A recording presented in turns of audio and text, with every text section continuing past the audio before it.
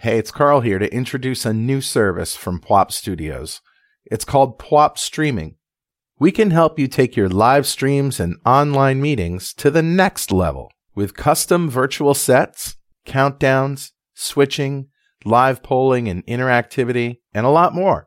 We can help at any level, from consulting to training to full-blown production. Check out our 5-minute video at pwopstream.com. That's PWOP stream.com. If you've had automating your ASP.NET deployments on your to-do list, now's a great time to give Octopus Deploy a try. The Starter Edition lets you install Octopus on your own infrastructure and deploy to IIS web servers, Azure websites, and pretty much anything from Node to Kubernetes, and they just made it free for small teams. Give your team a single place to release, deploy, and operate software with Octopus Deploy. Find out more at octopus.com.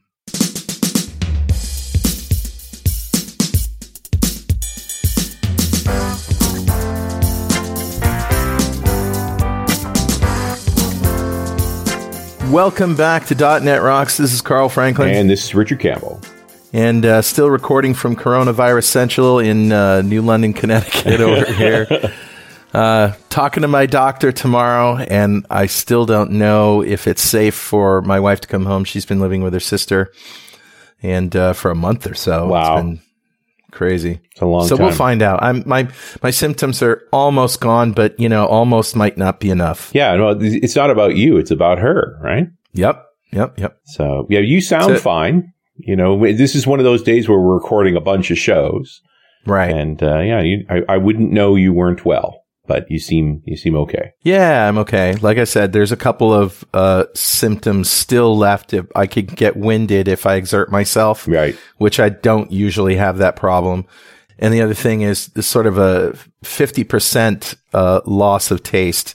It was 100% back when I recorded the show from Portland, and I was pretty banged up. Yeah. But we had some problems with that show, and I feel bad about that, but it was one of those things where we were under the gun and needed to get it done, and maybe we should have done things differently, but in hindsight. Yeah. Well, hopefully I sound better today. All right, let's roll the crazy music for Better Know Framework.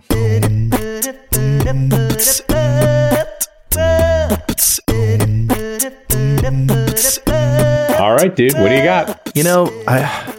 I really should look up to see if I've done this before. I feel like I have talked about this before, but I don't care because there's a whole bunch of new listeners, I'm sure, and it's always good to revisit this one. So this is an open source project called Bogus. Bogus. That doesn't ring a bell. Install dash package Bogus. It's a fake data generator. Oh, okay. Because I know we've done one of those before, but I don't know that we've done Bogus. Yeah. Yeah, I don't remember, to tell you the truth, but there's a good C# example. It works with F# and VBNet as well. That's important. It's just good. You just want to generate a whole bunch of data, and you don't want to take the time to be creative about, how many times can you copy and paste lorem ipsum. Right. Quite a few, actually. Now that I think about it, quite a few. So there it is. It's pretty self-explanatory. Know it, learn it, love it. It's bogus. Yeah. No, and useful. Absolutely. Yeah. We need sample data. Who's talking to us, Richard? Grabbed a comment off show 1597, the one we did in November of 2018, with one Heather Wilde. Never heard of her. We were supposed to record it in person at NBC Sydney, and we ended up with some scheduling problems, so we did it the traditional way, like we're doing this one. And this was a conversation primarily about UX, and got lots of great comments. Oh, yeah. This particular one is from Cowgley, who says, "Hi, congrats on another great and relaxing show." Interesting. As for why UX, especially Windows applications, seems to be getting worse, I think that part of the reason is mostly a lack of standards. Empowered by the infinite flexibility of HTML5, CSS, or WPF and later UI technologies, designer developers are being pushed into the mindset of designing unique UI experience for every application. Microsoft might have published some standards, but if they don't even follow them themselves and have dozens of different UX designs, who will? And I brought up this point, right? That it used to be that Office set the UX standard. That Microsoft would make a new version of Windows, maybe have some new UI widgets and so forth. Office would come out, sort of show us how to use them, and then we'd get dev tools from that. But that's been broken for a decade. And this is what Cowgate goes on to say. If we go back to the old MFC, VB, and WinForms days, they all offered standard, almost identical looking user controls. You wouldn't do buttons inside of images, inside of checkboxes like you can with WPF, UWP, or HTML. Everything looked a bit boring, but followed the same design with menu bars, toolbars, windows, classic buttons, drop-downs, and so on. Every application you opened looked kind of the same, but it allowed you to focus on its unique features, not the UI. Of course, there were some exceptions, but that was the usual way. Because today there seems to be a lack of universally agreed upon control libraries, every team is reinventing the wheel, and the result is dozens of UI designs scattered throughout even the newer Windows 10 applications, not even looking into the legacy ones. They might look kind of similar, but on close inspection, they're all different, like variations over a common abstract theme. Thanks again for a great and inspiring show. You know, I really want everybody to stop what they're doing right now and go get Mark Miller's The Science of Great UI video. And we'll put up a link to it. For sure. Because in the Wild West of UI that we have now, go ahead, make your unique designs. But there are scientific reasons why one UI works better over another UI and takes less time for people to figure out what to do with it. And, these guidelines are absolutely imperative for any UI. I think it should be standard viewing for any design team. Yeah. I just wonder if it isn't that people really come down to, I don't want to think, just lead me down the garden path of the right way. Right. What is the right way when you have a whole bunch of colors and contrasts and variables? I mean, once you understand the rules, you can put things together any way you want. Yeah, you can build the right way that makes sense. Yeah, you can build it the right way. And it comes down to saving time and money. So it's definitely worth the investment. That's not good. So Cowgley, thank you so much for your comment. A copy of Music to Code By, it's on its way to you. And if you'd like a copy of Music to Code By, write a comment on the website at .netrocks.com or in any of the social medias. Well, really just Facebook. We publish every show to Facebook. And if you comment there and read it on the show, we'll send you a copy of Music to Code By. And definitely follow us on Twitter. He's at Rich Campbell. I'm at Carl Franklin. Send us a tweet. One with a big purple button with black text on it that you can't read. Awesome. Well, okay, let's bring Heather Wilde back on the show. Very happy to have her here. Heather was the 8th employee of Evernote and is known as the Unicorn Whisperer. As the co-founder of the nonprofit Serenzi Global, she hosted Antarcticonf, the first technology conference in Antarctica. She's published games for Disney, the WWE, and Paramount, trained Fortune 500 brands, advised hundreds of startups, and managed nonprofit programs for Alcon, Starbucks, Patagonia, and others. Wilde has received commendations for her work from the U.S. government, as well as awards for Mentor, Coach, Female Executive, Entrepreneur, and CTO of the Year, and has been consistently named top writer on Quora. She's spoken on all 7 continents and writes for Forbes, Tech.co, and the Entrepreneurial Revolution column for Inc. magazine. Wow. And, wow. Serious. I remember reading your bio before, but, it just astounds me. That's a pretty amazing pedigree. Welcome. Yeah. Thank you. Yeah, it's when you see it in bullet points, it's one thing, but during this whole coronavirus thing, like one of my pet projects has been to actually put my awards in frames. So when you see it on the floor, it's quite another thing entirely. I'll need another wall. Funny. Yeah, it's funny. I did the same. I dragged out a lot of the little glass things that I've gotten for being part of, when we did the tour for Visual Studio 2010, they gave us little Ship It awards. I dragged all that stuff out, put it up on the windowsill. Maybe it's just that time that we're these are things we've done. Yeah, maybe. It's an interesting. I'm not normally, those things were in a box for forever, and I dragged them out just now, just like you have. That's really curious. Well, I guess it's because we're looking at all the newscasters with like the back. I mean, it makes it look like they're living in a doctor's office or something. Right. So I'm like, hey, I can do the same thing because I'm on all these Zoom calls. So like make myself look more important than I am. And then you realize, wait, I guess I am important. I have done some things, right? Like that's as much as you could say. Hey, so Heather, this is really timely. I just got an email from Mixed Reality at Microsoft like 45 minutes ago, and the subject was HoloLens 2 shipping timeline update. And apparently, they were shipping limited editions of HoloLens 2 in November 2019, but now they're selling to those who have expressed interest on HoloLens.com. So it's just kind of funny how that just came into my inbox. Have you checked out the new HoloLens 2? I have not. I've been a little bit busy with people that are working on HoloLens applications because the thing that I'm working on right now is helping solution providers like developers that are creating training materials and other applications with those things. So I'm glad that they're coming out with the new version of it because that's going to be very useful to my job. $3,500. Nice. Yeah.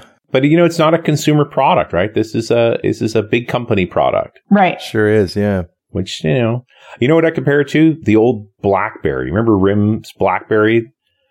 In those early days, like they shipped those first ones in the end of the 90s, early 2000s, where you had to have your own Exchange server and you had installed a bunch of custom software and so forth to get mail onto your phone. Like it was not for everybody. It was pretty much a big enterprise could use BlackBerry and nobody else. Yeah, I had one of those, and my company made us use BlackBerries, and gosh, I resisted it for so long because while it was a really well-made device, I just couldn't stand having a phone that would reboot constantly. and I was just like, yeah, it's great being able to email and use internet in a way that other phones can't do because this was before the iPhone and everything. Sure. But I wanted a phone that if I was stuck on the side of the road, I could actually call for help. You could trust it as a phone. Yeah. And the BlackBerry was not that.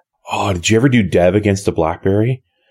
We ran into individual builds of firmware required recompiles. Yes. It wasn't even trying to work it up across multiple BlackBerry devices, but we had, 30 of the same device, but with 3 different firmware sets, and it required 3 different builds. It was so painful. We had a BlackBerry version of Evernote back in the day. Oh, wow. Of course you did. Yeah.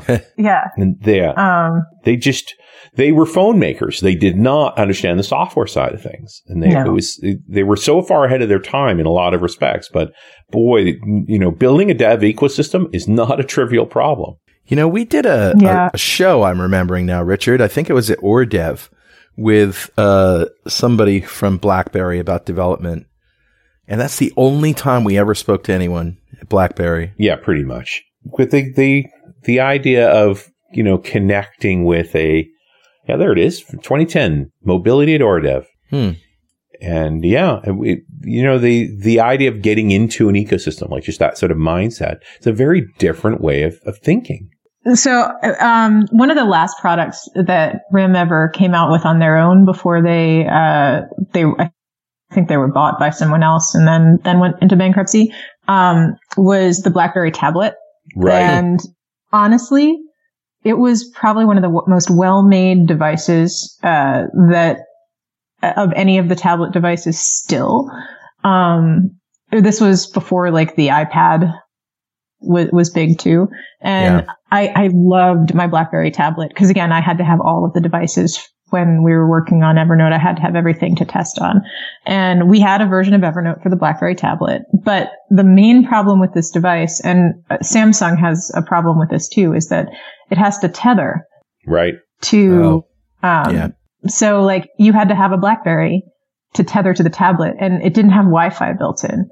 It didn't so all it did was if you could tether, and it was an instantaneous tether, but you couldn't do anything on the tablet unless it was near a BlackBerry. And like eventually people were able to hack it so that like there was a Wi-Fi chip in it. Right. Like, they just didn't have it on. Right. Yeah, BlackBerry's still in business, but they've mostly switched over to Android now. Yeah, it's a new company. Yeah, basically. They kept the brand, but it's a different thing now. And I think their OS derived on QNX, which was a real-time Unix derivative, is a different thing. Like it's I don't envy those guys. You know, tough to be up against iPhone. Yeah, I mean, just like Palm, like they had some really great devices back in the day. Like I loved I loved the devices that they came out with WebOS. Right. And that if iPhone hadn't come in and killed everything, I think those would have gone somewhere. Yeah. But it was just bad timing. It was hard to compete. Apple knew how to appeal to the masses, and they caught that consumer wave at the right time, as they had done before, and just swallowed the whole market for better or worse. Hey, my Sidekick is still my favorite phone I ever had. Ah, bad. Again, you talk about being home all the time. Did a big cleanup in my office. I literally have a box of phones. A box of broken dreams, Richard? Yes, my own box of broken dreams, except these are broken dreams spread across decades. Mm-hmm. So this is older and older phones. It's just look how, and they're all slabs of black glass. I have a garage of broken dreams. I don't know about you, but hey, so let's talk about the Air Force and augmented reality and all of that stuff. Absolutely. So, right now, my main project that I'm working on is I'm partnered with a division of the Air Force called AFWerx, and this AFWerx is the innovation hub it's an innovation program in the Air Force. Their goal is to foster a culture of innovation inside the U.S. Air Force. What we do is we run an accelerator in Las Vegas that brings industry partners, academia, and government and military people together to create and run challenges. So right now, for example, we have a challenge called Unite and Fight, which is part of the COVID-19 national response team. So like people in industry like yourselves can submit solutions that you can think of toward like how you want to help the government, like how you think you can help come up with responses for COVID-19. So like people that are sitting there thinking, oh my God, I have a solution that could be helpful. I don't know where to turn to, rather than just sitting there and sewing masks in your house and then like having a whole big pile of masks that you can't give to anyone because they're not sterile. Then you could use this and say, I have a secure video platform or something, or I have a virtual program that I can use on the HoloLens, for example. Mm-hmm. So that we can do augmented meetings. So like these kinds of things that you can submit. So that's just our COVID-19 response challenge. But at AFWerxChallenge.com, we're also running, I think, 12 challenges right now around creating the base of the future, helping with well-being in the Air Force, all sorts of challenges, like with training, some space challenges to help, like with the upcoming Space Force and things like that. So it's really interesting. Yeah, the kind of work we're doing. He's got cool projects, but I guess the Space Force is still a new thing, and they haven't quite divvied up all the work yet. Yeah. Well, I mean, so it's still the Air Force. Mm-hmm. So everything that we're doing is aimed at the Air Force itself. And then as the next innovation accelerator for the Space Force comes, that'll be SpaceWorks. And then those challenges will be done specifically through them, but we may be involved in those as well. So are you doing execute on these projects? Are you helping to lead them? What's your role? So I'm a program manager here. So I help to everywhere from the sourcing of the projects. Mm-hmm. So finding like inside the Air Force and the DoD, like what kind of projects we want to run. Then helping to scope them out, then executing on them, and then like right now we're in the challenge phase of a lot of them, as I mentioned. So mm-hmm. I'm making sure that we do outreach to get people to submit solutions. Then I manage the evaluations of them, and then we run a showcase and I help them go to contract as well. Wow. So the challenge phase is literally, here's a problem we have. What ideas do you have? Correct. Interesting. And so during that time, you just submit your ideas. What do you got? What are you thinking? Yep. Yeah. And it's more of a submit a solution. But you said you can also submit just sort of new ideas that aren't necessarily responding to a request, right? So we're not we don't want just random ideas. We want like, you have a solution for this. Like, so okay. You have something that if we were to select you to come and, like go potentially to contract, that you could show us that like we have something that, or that you have something that like we could actually put you on a contract. And the cool thing about this is that normally it takes anywhere from 3 to 5 years to get a government contract, and you have to be a GSA contractor and all of that. But with our process, it can take as little as 24 weeks, wow. And you don't have to go through that process. I mean, 24 weeks is not overnight either, but definitely shorter than the normal way. Yeah. Yeah. I've had to go through that process because AFWerx was chosen as a minority-owned company or woman-owned company for a government contract through a third party. They didn't get the contract, but I still had to go through all that rigmarole of becoming, becoming a subcontractor. Right.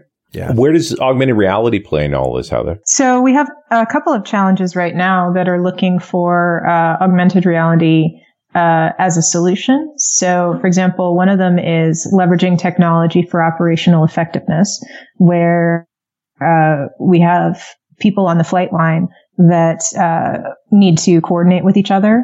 So maybe you've got a mechanic who needs to coordinate among multiple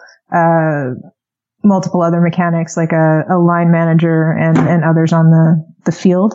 Or maybe they're not even in the same place, but like maybe they're doing repairs and the same kind of thing that you would normally do with an augmented reality situation in a manufacturing area right now. Another thing is for training.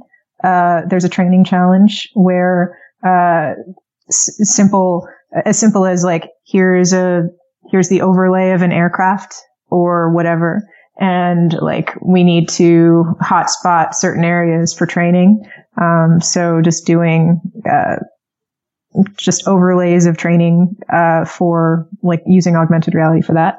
And then there's the like possibility of virtual meetings. So rather than having everybody in the same room, especially now, it's possible to be able to have people like holographically displayed through AR goggles. Yeah, no kidding. Cool. As long as everybody has a pair, right? That's the tricky bit. I know I watched some videos of demonstrations of HoloLens doing like aircraft engine maintenance, where it was not only that they had a real-time checklist that actually was watching that you completed each step before sort of leading you to the next step, but in the middle of the process, he called for help from a specialist who was then able to see through his HoloLens the work he was doing and say, okay, yeah, you're doing it right, do this and this, and they were able to continue on. Absolutely. Like they do have that for commercial applications, mm-hmm. but the Air Force doesn't have that. Oh, interesting. So we're like, one of the call outs is, hey, you people that came up with that for Boeing. Yeah. please submit. Yeah. Please bring it here. And and a lot of times like you would think that the people that, have got that contract for Boeing or Lockheed or whoever, would know that they could call up the Air Force and do that. Right. But they just don't have the contacts. And so that's why they go through us to reach out, because we speak the language of industry. Because like, I'm a tech person. I'm somebody that can reach out to you guys, and you can reach out to the broader group. And whether it's like next month when people hear this, or 3 years from now, I guarantee you we'll be still running challenges that it's either this one or another one that people will be able to look on our website and see something that they can submit to. Maybe it's just because I know Carl and I are certainly children of the Cold War, but we always presume the military got the cool new technology first, and then it trickled out to industry. But you're describing the opposite, where industry has something that the military ought to be using. Well, it's kind of both. So the military has some really cool tech, but they don't necessarily have the same applications for it as industry has come up with. Right. Yeah. And they also have layers and layers of bureaucracy that doesn't allow them to act as fast. So if, for example, right now, in half of the calls that I have with the DoD and with the Air Force, we can use Zoom. And with the other half, we can't, because the calls are something called FOUO, which is basically official use only. Like, I mean, you can't have private communications on a non-private server. Okay. Oh. So, yeah. My work with the Air Force, we were in places where they had two networks. You know, the network that connected to the internet and the network that didn't. The nipper and the sipper nets. Right. and you literally had to physically switch the cables and reboot the machine to do that. Yes.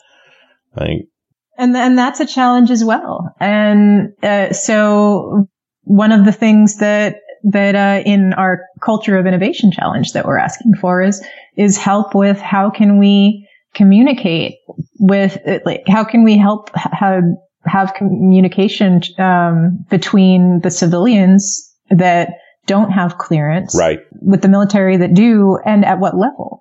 I mean, I know some conversations that I have, like, I don't have clearance to talk about certain things, and I do with others, but you don't know that you can. So, like, I've had to describe things that I'm working on without using the name of the thing that I'm working on. Right. And it's really difficult. Hey, is Project Jedi still happening? Or what's the status on that? Do you know? I don't know. No, you don't want to know either. We had a conversation with Vishwas not that long ago. Right. Where he sort of been on that. I think it's caught up in legal stuff at the moment. And actually, we should take this moment for this very important message. Hey, it's Carl and Richard here to tell you that all of the NDC conferences this year are going online. You can still attend the workshops and sessions, but from the comfort of your own home. Here's what's coming up. NDC Oslo is June 8th to 12th. So go to ndcoslo.com to register. NDC Minnesota will be September 8th through the 11th. Go to ndcminnesota.com to register. NDC Sydney is October 12 to 16. Early bird discount for NDC Sydney ends July 12th. So go to ndcsydney.com to register. Check out the full lineup of conferences at ndcconferences.com. And we're back. It's .NET Rocks. I'm Richard Campbell. That's Carl Franklin. We're talking to our friend Heather Wilde about her work around Air Force innovation and these cool projects. So is there HoloLens on the ground at the Air Force right now? Is it primarily for training? So in certain bases, they are using HoloLens. I couldn't tell you which ones, and I couldn't tell you in what specific uses they're being used. And that's another problem. Like, each base does things differently. Yeah, I did work at Eglin, which is a big research base. You know, they have all kinds of experimentation and testing going there. It wouldn't surprise me at all if they're doing stuff down there. Not that I know. I don't know anything. And I'm a Canadian. or in New Zealand. So when I was on that base, like I was pretty restricted about what I was allowed to do or know or say or any of those sorts of things. They pretty much kept me in a room and people came to me back then. But yeah, I mean, Eglin is like its own city. It's a massive thing up in the panhandle of Florida. It's interesting. It sounds like you're describing a big company in the sense that different offices don't necessarily know what each other are doing. Absolutely. And that's actually another one of the challenges that we So it's like, if you have a solution for that, we would love to hear it. Please submit. Yeah. But and that's exactly why industry is great for this, because we do have solutions for these kinds of things. Yeah. We are distributed teams. We know how to communicate with each other, and some companies are better at it than others. But one of the things that comes up when people are asking me questions about it is, well, are they already using this? Like, should I submit something that, like, I'll find out later that you guys already have a solution for? And my answer is always, yeah, just submit it anyway, because just because somebody might be using it somewhere doesn't mean that the Air Force as a whole has decided on that as a solution. And they're always willing to try things. I mean, the whole point is they have, as a whole, a culture of innovation. They want to be trying new things. They want to be experimenting. And it's better to try 3 or 4 different ways than just to use one thing and find that it didn't work and then assume that there's nothing else out there. Sure. Well, and it's good to be challenged, right? To yeah, you currently do it this way. Here's another way. Yeah. I mean, I've certainly had that experience talking to Microsoft at times about products where internally they've had a debate as well. And then you bring it up as an external person or as a customer representative and sort of press on in a different direction. And that has a lot of power. They really value that. Yeah. So there's so many projects here. I mean, it's pretty generic to say culture of innovation as a challenge. That's just a very generalized concept. Yeah. Well, that's why you have to go in and read really what they're looking for. And it's I mean, each one, it goes into very specific, here are the bullet points of what does this mean? And how you can find something to submit around. Absolutely. Yeah. Well, it's very interesting stuff, and interesting to see the military approaching it this way. Very much the modern hackathon kind of mindset. Absolutely. Just layering in that it's military for better or worse. I noticed that there's a whole, on AFWerx, there's a whole section if you're interested in, going for one of those contracts that are the SBIR COVID-19 interest areas. So there's a whole series of things that the Air Force is looking for technology-wise that specifically have to do with responding to the COVID-19 situation. Yep. Yeah. It's the more things that you can think of, I can bet that if you have any solution, that your company is working on, that you as an individual contributor have been noodling around with, you can find a way to apply it to any of our challenges right now. Yeah. Are you only interested in talking to Americans, folks from the U.S.? U.S. and allies. And allies. Okay. I don't know. Allies seems like a funny concept. Are we allies, Richard? Most days, except when it comes to N95 masks, apparently. Yeah, and other things. Yeah. But yes, let's presume still allies and plenty of them. But. Yes. We have many, many allies. Yeah. There's only certain things that, allied countries would be limited in. But not from submitting. There may be just certain things that they would be restricted from, like maybe access to data. But it's not. But any allied country, any allied nation would be able to submit. Interesting. Okay, so yeah, that's probably a lot of listeners.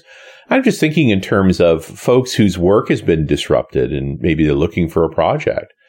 Although, again, it still sounds like it takes months from an idea to, okay, you're good to go, get to work, here's some money. Yes. So this is not a short-term thinking thing. Right. Right now, you're in think of it as a contest at the moment. Right. And, or in our terms, like you're applying your abstract to see if you're getting submitted to get a talk approved. Yeah, to get into a conference. Yeah. Yeah. This is kind of a call for speakers. This is a call for projects. Yeah, it's the call for projects. Right. And we'll be starting the selection process on May 4th for the ones that I'm in charge of for Base of the Future. And people will be notified by the beginning of June if they're moving on to the next phase. So, I mean, it's at least not too long before you would know. Right. Yeah, this is kind of a timely show coming out at the beginning of May. There's a bunch of projects that are ending soon, so if you've got an idea, get it in. Yep. Yeah. Yeah, no question. It'd certainly be interesting. Can you talk through some projects that have gone, like you've been doing this for a while now, like how long has this been going on? So AFWerx has been around since the beginning of 2018. AFWerx, so the Air Force also runs, as you mentioned, the SBIR projects. The SBIRs, and those have been going around for much longer. We're not the only ones that run SBIRs. Right. So there's been quite a few types of innovation challenges that the Air Force does. But yeah, we've been running these since the beginning of 2018. And one of the most successful ones that we've had so far was the Warfighter helmet. That we ran a challenge for that. And out of that, we've had about $1.5 million in contracting to create a new prototype helmet that is currently in testing. Yeah, because I would think you would go to a Boeing or a Lockheed or any one of these big defense contractors for this kind of thing. Well, they can submit too, right? And the interesting thing is a lot of these people that submitted an entire helmet, but they didn't think outside the box. But the one that was ultimately picked was a combination submission from, I think, 7 different groups. Wow. That each had a component. So, like, one person submitted like noise canceling ear pieces. Another submitted like a type of memory foam to put in the helmet. Another did like the resin for the helmet. Another did like the mask for the face, like a comfortable mask that fit well. And I mean, so like it was 7 different companies that each had a component that they did really, really well. And they came together and they're like, we can make this, if we partner together, better and cheaper than currently exists. Right. Interesting. Now, did those companies pull each other together? Or was it the Air Force that helped assemble that team? So what they did was they each went in the initial challenge phase. They each submitted a part of. They said, "I have this component, and I think that it would be good," and they submitted it themselves. And then they noticed when it got to the showcase portion, like, I have this, I have this, I have this, and then they just got together and they resubmitted together. So the showcase was where they all sort of met and said, "Hey, we should collaborate." Yep. Interesting. Hey, Heather, you mentioned before that Zoom was sort of off limits for some reason about private and public servers and stuff. Do you run into problems with cloud resources and especially, data, where it lives, where it has to live? Are there restrictions on these projects just because they're military? So when you're submitting a solution, assume that there are no restrictions. And if it is going to, like, as you are going through the contracting phase, like, part of it can be that, like, you will work with the military to get the certifications and everything that you need from them. Right. Okay. So it shouldn't, and I guess that's part of AFWerx's job, is not letting that be an obstacle. Yeah. And if an obstacle does come up, you'll find a way around it. Yeah. Like, because say you are a company like Zoom. And you are willing to go through what it takes to get a contract, but you don't know you're not willing on a normal basis to spend the money to get the certification, part of getting the contract may be like, okay, the government will waive the fee for that certification for you. I see. Like that could be like your prize. Like, hey, you're now going to be certified. Woohoo. Nice. Like, Yeah, it's kind of a byproduct of it. Yeah. So part of the, and one of the prizes that we've given before, has been like testing in a type of aircraft that no one else would have access to unless you had access to the military aircraft. Right. So somebody needed to test like an aircraft part, and through our challenges, they got that access. So they'd actually end up at a place like Eglin, where they have those testing facilities, and yeah, that would be a rush. You've got an idea, and suddenly it's like, okay, well, we can fly that on a B-1 bomber for you. We have a couple over there. Yeah, and then you like not only have had that testing, you now instantly are able to sell that. Like once you've proven that it works on this type of aircraft, it's now instantly certified, and you can sell it to governments. Right. So it gets you through that threshold all of a sudden. Yep. Wow. Yeah, it solves a huge problems. Yeah. So imagine a like relatively young startup company going through this process, like trying to find business clients, but not having the case study to do it. And then suddenly like breaking through that barrier and being able to be like, well, I am the only person that has this thing and it's tested. And how many do you want? Yeah, I'm ready. Yeah, you can buy this. The fact that you were able to be tested meant you went through the gauntlet already. You're there. So it solves all of those problems. That's very cool. So clearly I'm looking at the list here. There's a bunch of projects that are about to go into the next phase. When do you add new projects? So you would think that we would be slowing down during the whole COVID thing, but no, we just switched our workshops to virtual right now. Right. So, roughly every 3 months comes a new set. We're about ready to go. We have some internal only challenges, for any military people out there, that are listening, that like we're about to launch a datathon, for any data scientists that are in the Air Force. Actually, I think not just the Air Force, any DoD military as well, that have access to the idea scale application. But so we have a bunch of challenges that come up like every 1 or 2 months or so on our site. Because I got to think like the culture of innovation challenge is kind of an infinite challenge. There's always new ideas in that space. Well, the culture of innovation is specifically as part of our base of the future challenge. Right. So, or set of challenges. So while culture of innovation is a thing, that yes, it could go on for multiple, it is in respect to base of the future. It is very specific. Yeah, no kidding. Yeah. And what that even looks like, is there's so many strange things going on. I got to think all the innovations in the space area right now, the SpaceXs of the world just open a ton of doors. As you get the reduced cost to orbit, you have some possibilities. Oh yeah. So what are you guys going to submit? Yeah. Not me, Richard, I'm sure. Well, yeah, better or worse, right? You just submit your brain. Say here. My brain is pretty busy right now. But yeah, I mean, I look at each of these and go, there's some cool things to think about in each of these spaces. Just of what new technology, especially like in the AI and side, sort of modern technology around how you understand this logistical problem that is operating a military wing. Like that's not a trivial problem. Right. Yeah. Kind of a constant thing. I had no idea you worked on this stuff, Heather.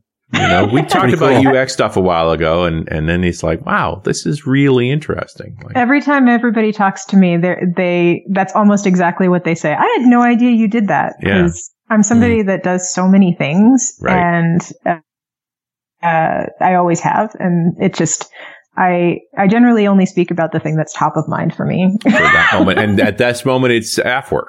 Yes. But certainly it's an area that is tolerant to our current work lifestyle, working from home. But these are all opportunities here. Oh, and by the way, Heather, I sent you an email about something that I've been working on that I'm not ready to talk about publicly yet, but I wanted to share it with you because there might be some synergy here. Absolutely. Get your opinion. Yeah. Awesome. Very cool. So what's next for you, Heather? Staying home?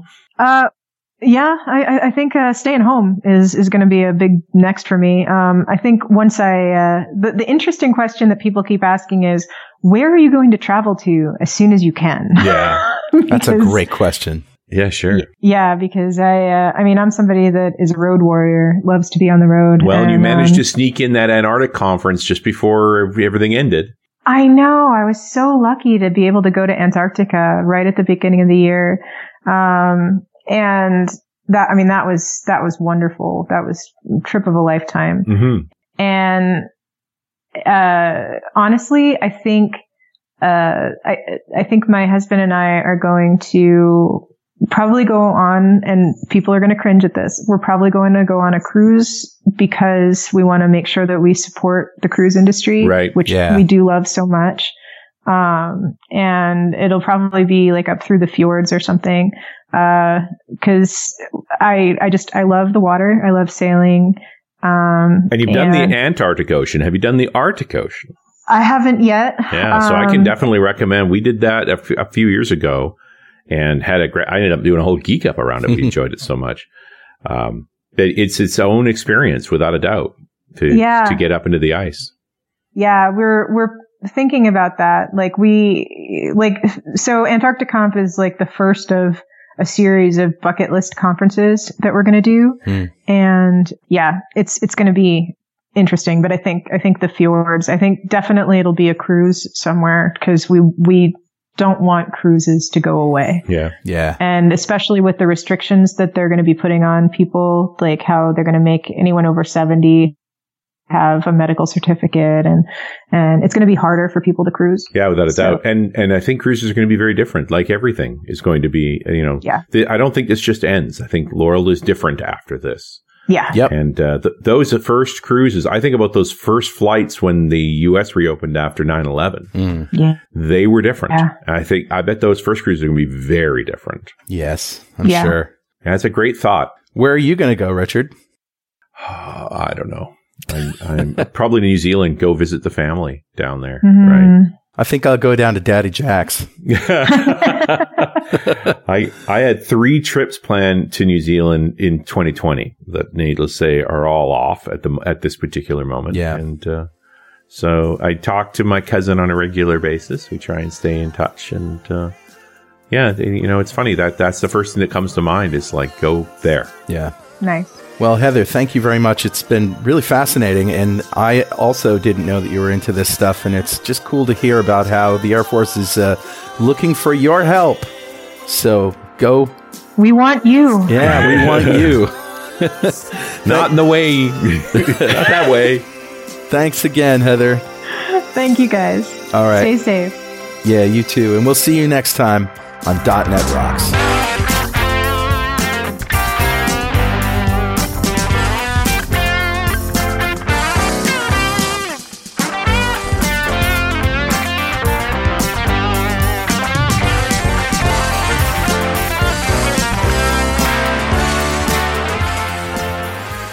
.NET Rocks is brought to you by Franklin's Net and produced by Plop Studios, a full-service audio, video, and post-production facility located physically in New London, Connecticut, and of course in the cloud. Online at pwop.com. Visit our website at dotnetrocks.com for RSS feeds, downloads, mobile apps, comments, and access to the full archives going back to show number 1, recorded in September 2002. And make sure you check out our sponsors. They keep us in business. Now go write some code. See you next time. Got transmitter banned by the FCC.